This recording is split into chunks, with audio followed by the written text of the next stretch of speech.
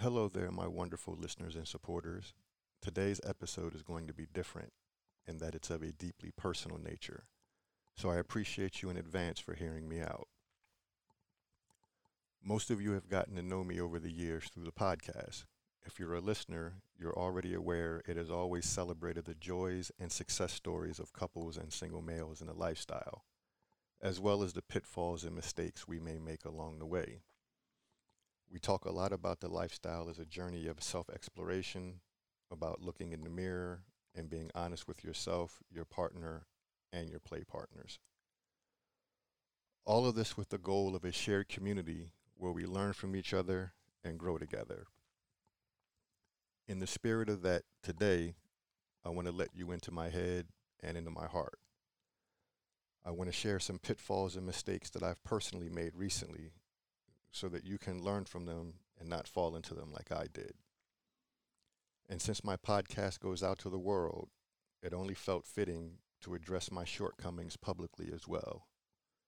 So, with that said, it has been brought to my attention that I have not been living up to the standards I have set for myself or espoused on my podcast. Even worse, I haven't been honest with myself about the privileged status the podcast has afforded me in the lifestyle and how I've used it to my advantage and the effect my behavior has had on others. In short, I failed to follow my own advice. In facing these hard truths about myself, I discovered a common thread. As a bull, I need to reassess my ideas on dominance and how my personal approach to it has negatively impacted others in certain aspects of my life. In some cases, it's caused issues with women and couples I know. Other times, due to my assumptions and not being clear on matters regarding finances, like who's expected to pay for what on dates and trips, I've caused people to feel taken advantage of. Still, other times, it's reared its head in how I deal with my fellow bulls. In all of these cases, I realize now that I was wrong.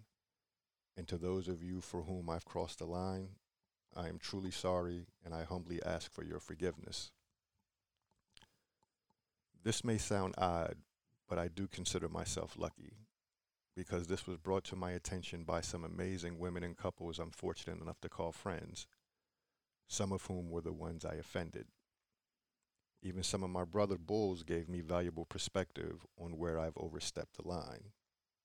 To all of you, some of whom I don't even know because they helped me anonymously through other friends, I'm truly in your debt. Without you caring enough to show me not only where I've been wrong, but how I can start to make it right, I wouldn't be here.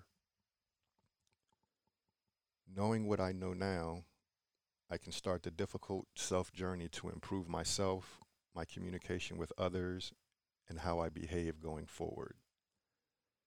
This will require introspective self examination, but also seeking outside help to help educate myself more. Both of those things I have already begun in earnest.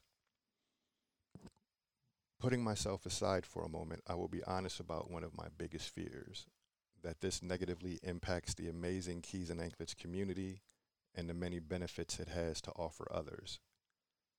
It hurts me to my core to think that I have to any degree undermine what we've built together, as I have and always will only want the best for everyone in our lifestyle. Despite my flaws, I hope you'll continue to let me create a forum where I can continue giving back to this community, my tribe, the best way I can. So, to all of you, my wonderful listeners, thank you for hearing me out. To those to whom I have caused any pain or offense and I am unaware, I would welcome the chance to personally tell you I'm sorry. If you'll allow me, I will do everything within my power to create a safe space for you to be honest with me and allow me to humbly apologize. However, if you don't feel comfortable reaching out, I completely understand and I respect your wishes. Just know that I will always be here for you if you do. In closing, I will say while this is my apology, it is only the start of the process.